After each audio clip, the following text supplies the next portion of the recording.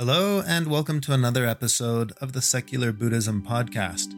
This is episode number 152. I am your host, Noah Rasheta, and today I'm going to talk about a liberated state of mind. As always, keep in mind you don't need to use what you learn from Buddhism to be a Buddhist. You can use what you learn to just be a better whatever you already are. If you're interested in learning more about Buddhism, check out my book, No Nonsense Buddhism for Beginners, available on Amazon, or start out with the first 5 episodes of the podcast. You can find those first 5 episodes easily by visiting secularbuddhism.com and clicking on the Start Here link. If you're looking for a community to practice with and to interact with, consider becoming a patron by visiting secularbuddhism.com and clicking the link to join our community. Quick note about the community. As you may have noticed, it's been over a month now since I posted the last podcast episode. So while the podcast episode itself isn't exactly a weekly thing, it happens as often as I can make it happen, the online community is more regular. And there is a weekly discussion that we have every Sundays at noon Mountain Standard Time. We have a Zoom call and we talk about concepts and ideas very similar to the concepts that I present in the podcast. And rather than just being like the podcast where it's just me talking, the Zoom call allows for a whole group of people to interact and discuss these exact concepts that I talk about in the podcast. And we do this every week. So I do want to emphasize that while the podcast hasn't been as regular as it normally is, the online community is, and we are doing our weekly calls there every Sunday. If that's something that sounds interesting or beneficial to you, you can learn more about that by visiting secularbuddhism.com and clicking on that link to join the online community. All right, with that said, I do want to jump in on the topic that I've selected for this podcast episode. I guess really quickly before starting with the podcast topic, I do want to address the fact that I have been away from the podcast for a little while. As many of you know from the recent podcast episodes, after my friend Dustin passed away and then my dad passed away shortly after that, I took a little break from everything, really, not just the podcast, but from teaching paragliding, from all of my normal daily routine stuff. I just took a long break. I needed to kind of take a breather, hit the reset button, so to speak. And that's what I've been doing. That's why you haven't seen a podcast episode in a while. But I am back on the horse now, doing all of my normal routines. This is the first podcast episode in a while. Tomorrow I start a new paragliding training course where I'm teaching 4 or 5 new students. So in many ways, I'm getting totally back into the routine of things. And the break was very useful. It served the exact purpose that I hoped it would. It felt like a reset, and it felt like giving myself a little bit of time and space to gather my thoughts and to just be with the emotional experiences that I was having with this new chapter of life where I don't have my dad. I no longer have my friend, one of my close flying buddies. It's just a new chapter. And I wanted to give it space between that phase that ended and this new one that's beginning. You know, that's why in the podcast episode, First and Last, we're always navigating that space between the first of something and the last of something. And I wanted a little bit of space between those, the last and this new first. So I just wanted to address that. But I am happy to be back. I'm excited to get back into this routine where I'm thinking about topics that I want to discuss in the podcast and then taking the time to sit and record those thoughts. So that's what I want to do today. And the topic that's been weighing on my mind is the topic of liberation. And I think a part of why is probably because the time of year here in the United States, we celebrate Independence Day. It's about freedom. And it gets me thinking, well, what is freedom, especially in the Buddhist context? You know, liberation is a key word in Buddhist practice. It's kind of the reason that you practice. So I wanted to talk a little bit about this. I have done podcast episodes in the past addressing the concept of liberation, of freedom, of nirvana, enlightenment. All of these are somewhat along the same topic. And I did a podcast episode about the 3 doors of liberation. I kind of want to revisit that in today's podcast episode. The notion of liberation and 3 quotes that correlate to these 3 doors or 3 ideas. So I guess what I want to get at is if we're thinking about liberation in the context of Buddhism, I want you to keep in mind these 3 quotes that I consider to be pretty profound and life-changing when you really get to the depth of what the implications are behind these 3 quotes. So the quotes are these. The first one is, "This is because that is." The second one, "The symbol of a thing is not the same as the thing itself." And the third one, "Having no destination, I am never lost." I know I've talked about all of these 3 quotes at some point in some podcast episode in the past, but I want to bring them all together today in the context of the teaching of the 3 doors of liberation. So the 3 doors of liberation in Buddhism are no self, no form, and no goal. These 3 doors of liberation are often referred to as emptiness, signlessness, and aimlessness. So I want to go through each of these again, expressing my perspective on it now. So the key idea here is that meditating on these 3 concepts, we begin to see a reality that is a bit more skillful. We're always navigating the duality of reality as it is and reality as we think it is. And exploring the notion of these 3 doors, entering through these 3 doors or meditating on these 3 concepts is a way of interacting more skillfully with reality. So what happens is we start to experience the reality of impermanence without the fear or anxiety that is so common to those who are confronted with the reality of impermanence. Think of liberation not as a destination, a place that we're trying to strive to reach. Think of it more as a state of mind that is available to us right here and right now. And one of the ways to achieve this state of mind is to ponder or enter these 3 doors of liberation. When we fully understand the reality of emptiness, signlessness, and aimlessness, we become liberated from the type of thinking that has us trapped in the prison of our own mind, which is the prison of the conditioned mind. So let's just jump into this a little bit. The first quote, "This is because that is." This to me is the quote that expresses the notion of emptiness. And this is about understanding interdependence. The fact that a flower is made up of all non-flower elements, right? You don't have the flower if you don't have soil, rain, sun. You don't have rain without clouds. You don't have clouds without the sun causing the uneven heating of the Earth's surface. And all of these non-flower elements suddenly become the reason why there is a flower. That can be a really powerful understanding of the nature of reality, especially in the context of what this means to about self and the idea of no self. So you can ask yourself, really at any given moment, who am I or what am I? And I've recently been thinking a lot about my past memories.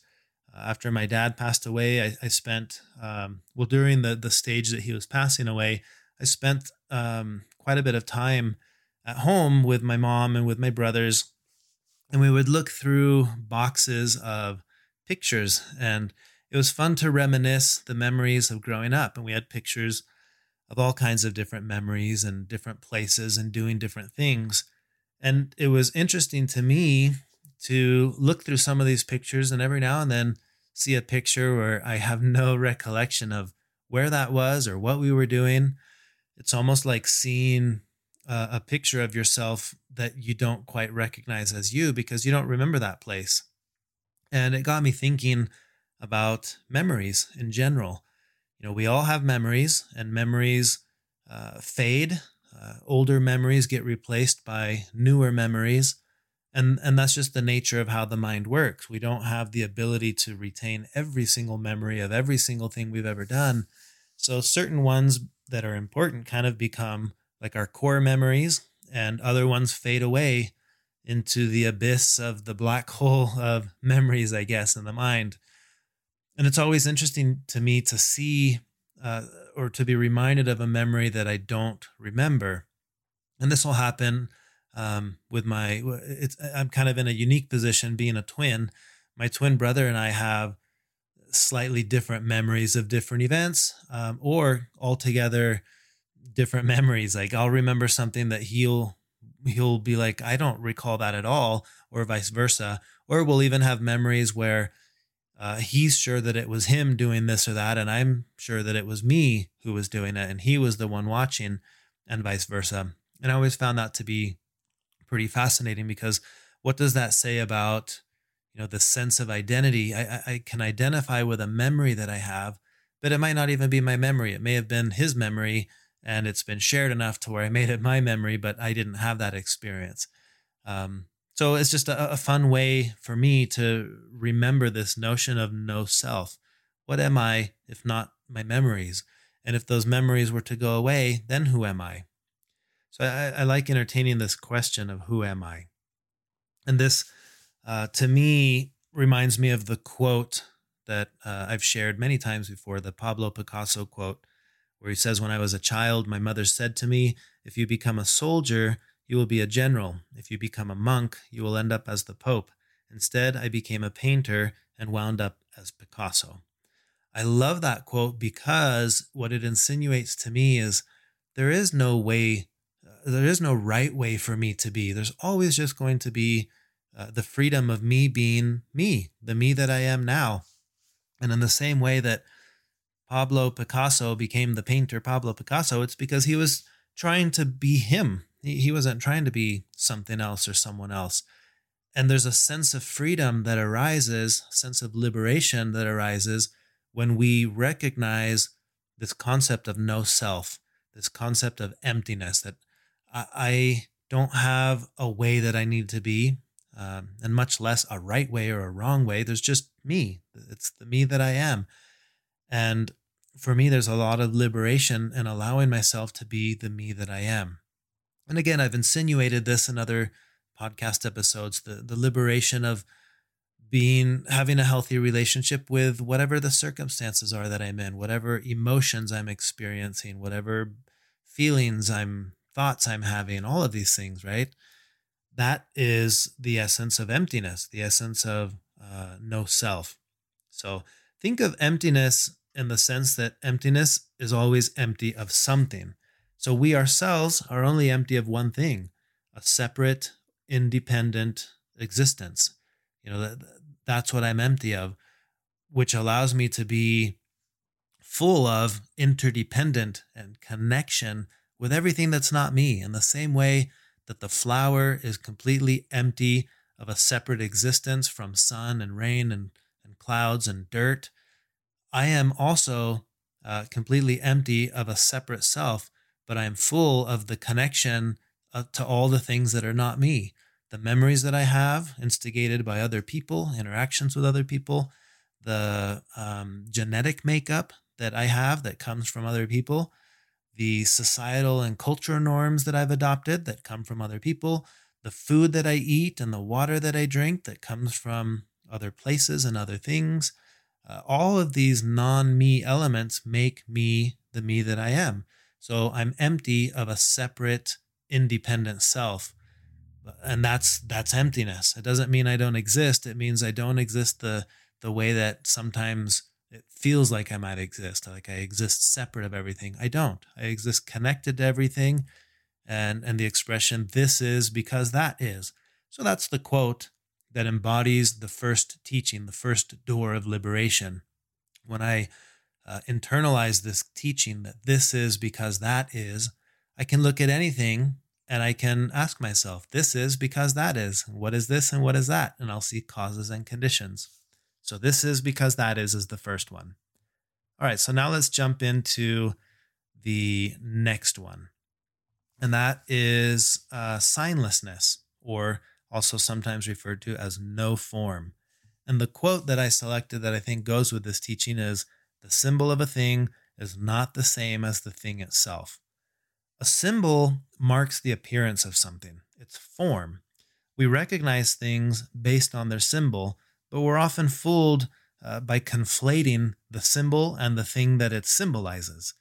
The Buddha said, "Where there is a sign, there is deception." And I like this. I want to expand a little bit on this notion. An example I use often in referring to seeing something and recognizing that the something isn't the thing that we think it is, I use the analogy of the car. A car is very much a thing, and yet if you were to take the car and disassemble it into all of its parts, you can't go and just pick out, oh, here it is, this is the car, because the car is all of it, right? It's the steering wheel and the wheels and the motor and the gas tank and the windows and the cloth on the seats that you sit on. It's all of it. And that is a crucial perspective to have to understand the idea of no form. Another example that's used often is the example of a cloud.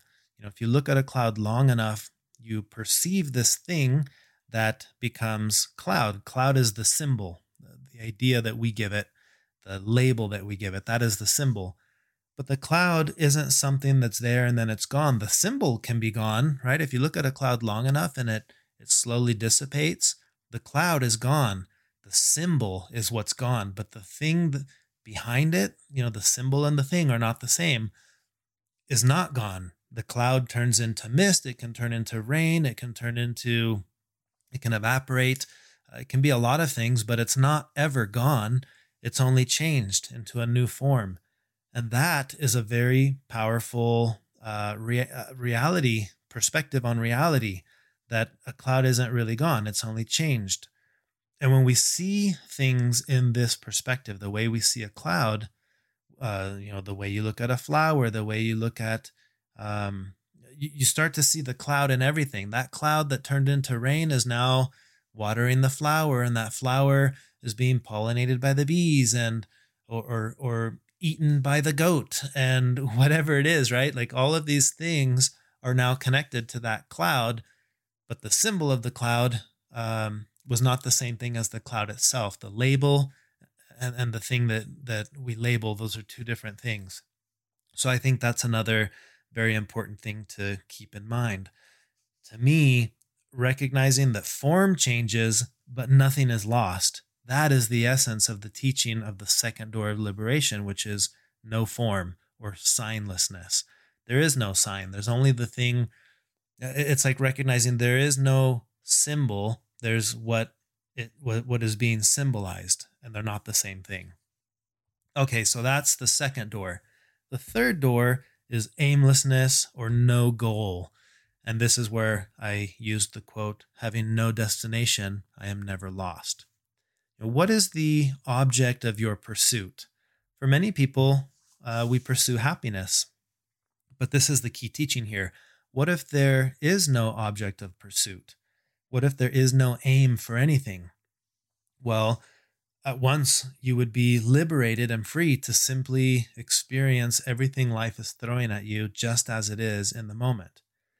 I often think of life as my opportunity to experience everything, almost like I'm playing a game of bingo, where you have those cards in front of you, and when the number's called, you put a chip or something on there. You're like, okay, I got that one, but it's not numbers, it's experiences. So imagine this card placed in front of you with an infinite number of scenarios, and one little square might say, feel sorrow. Another one might say, experience a flat tire on the road. Another one might say, experience the joy of becoming a parent. Whatever it is, right? These are the experiences that as they arise, I can put my little chip on the bingo card and be like, oh, okay, I've experienced that now. I actually like to see my life in that lens. And this makes it so that any experience that arises, whether it's pleasant or unpleasant, I almost have a sense of joy that co-arises with it. So like, okay, I've experienced that now. And I felt that recently with, with the strong emotions that I was feeling when my dad passed away and when my friend unexpectedly passed away. It's like, okay, wow, this is extremely difficult. I'm feeling very strong emotions, but a part of me is saying, but that's what life is, right? It's crossing off, okay, well, I've experienced that now. And for some reason, I like that perspective. I think it makes it more enjoyable as I come across all the things that I'm going to experience. It's kind of like I mentioned with the game of Tetris, right? That life is like a game of Tetris. The goal in that game is to keep going. And in Buddhism, this is kind of like the expression of the path is the goal, right? If I have a goal, but I realize the path itself is the goal, that's aimlessness. I don't have anywhere to be because being is the goal. Wherever I am, that's exactly where I needed to be because the path itself is the goal. Now, sometimes when we talk about this concept and we think about this in the context of Buddhism, people will bring up the notion that, well, if I'm aimless, am I going to lose my ambition, the ambition to strive for this or strive for that? Like, do you just end up sitting there totally empty of any kind of ambition to do anything? And it's like we're taught to think that if we're aimless, we won't get anywhere. But there's profound wisdom in asking yourself, but where am I going? Like, where do you need to be? In my experience, it's not so much that we lose a sense of ambition.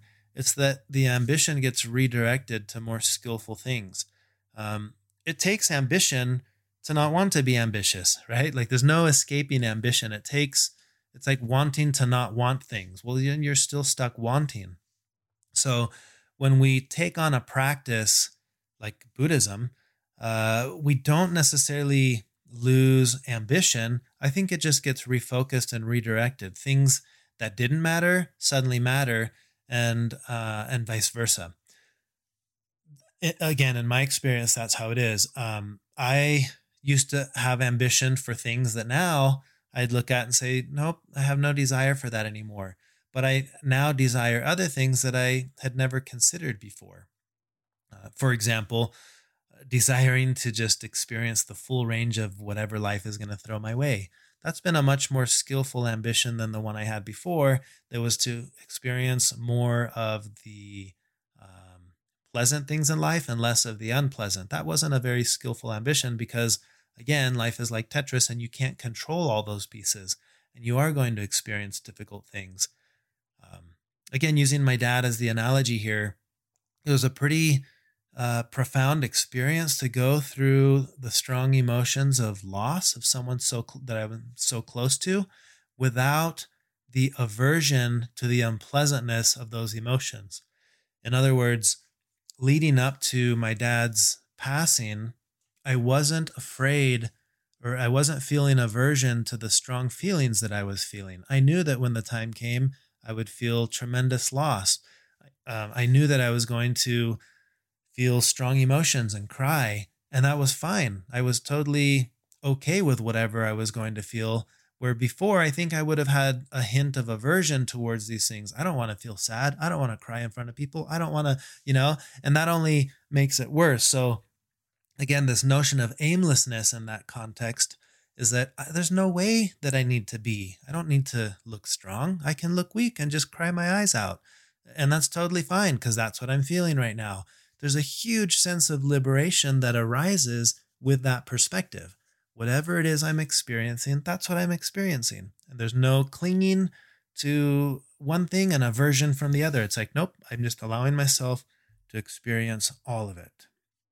So, another thing that I noticed hanging out with my family the last several weeks before and during the time that my dad passed away, looking through these boxes of photos and recognizing that there's sometimes a part of us that looks back longing to a time in the past that we view as the good old days, right? The good old days, whatever that means.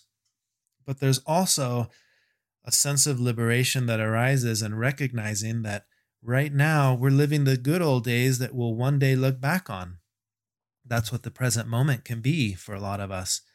And it can feel good to recognize one day, I know that I'll look back on this specific stage of life and I'm going to treasure the memories that I created, when I was with my mom and my brothers and we were going through the stage of my dad passing away. As unpleasant and difficult as that stage was, I was able to recognize in that moment that these are some of the good old days that one day I'll look back on when my mom is passing, or if my brothers pass away, or any other future moment that will cause me to long for this present moment.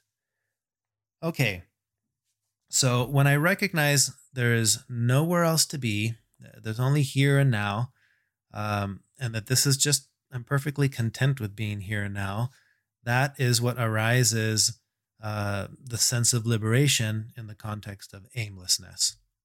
So wrapping things up on this overall topic, as Alan Watts would say, you are a function of what the whole universe is doing in the same way that a wave is a function of what the whole ocean is doing. He goes on to say, we do not come into this world, we come out of it. As leaves come out of a tree, as the ocean waves, the universe peoples. Every individual is an expression of the whole realm of nature, a unique action of the total universe. Close quote. For me, aimlessness is to understand deeply that there is no way that I need to be. There's just this complete liberation in understanding that I can simply be just as I am. And it's like the art of befriending ourselves just as we are, which again is a notion that's common in Buddhism. And I'd like to wrap this up with another Alan Watts quote where he says, "The only part of you that needs fixing is the part of you that thinks it needs to be fixed." That, to me, is the essence of freedom in the context of aimlessness. So we have these three profound ideas, the three doors of liberation in Buddhism: no self, no form, no goal, or emptiness, signlessness, and aimlessness, however you want to think about that. Or think of the quotes. This is because that is. The other one is the symbol of a thing is not the same as the thing itself.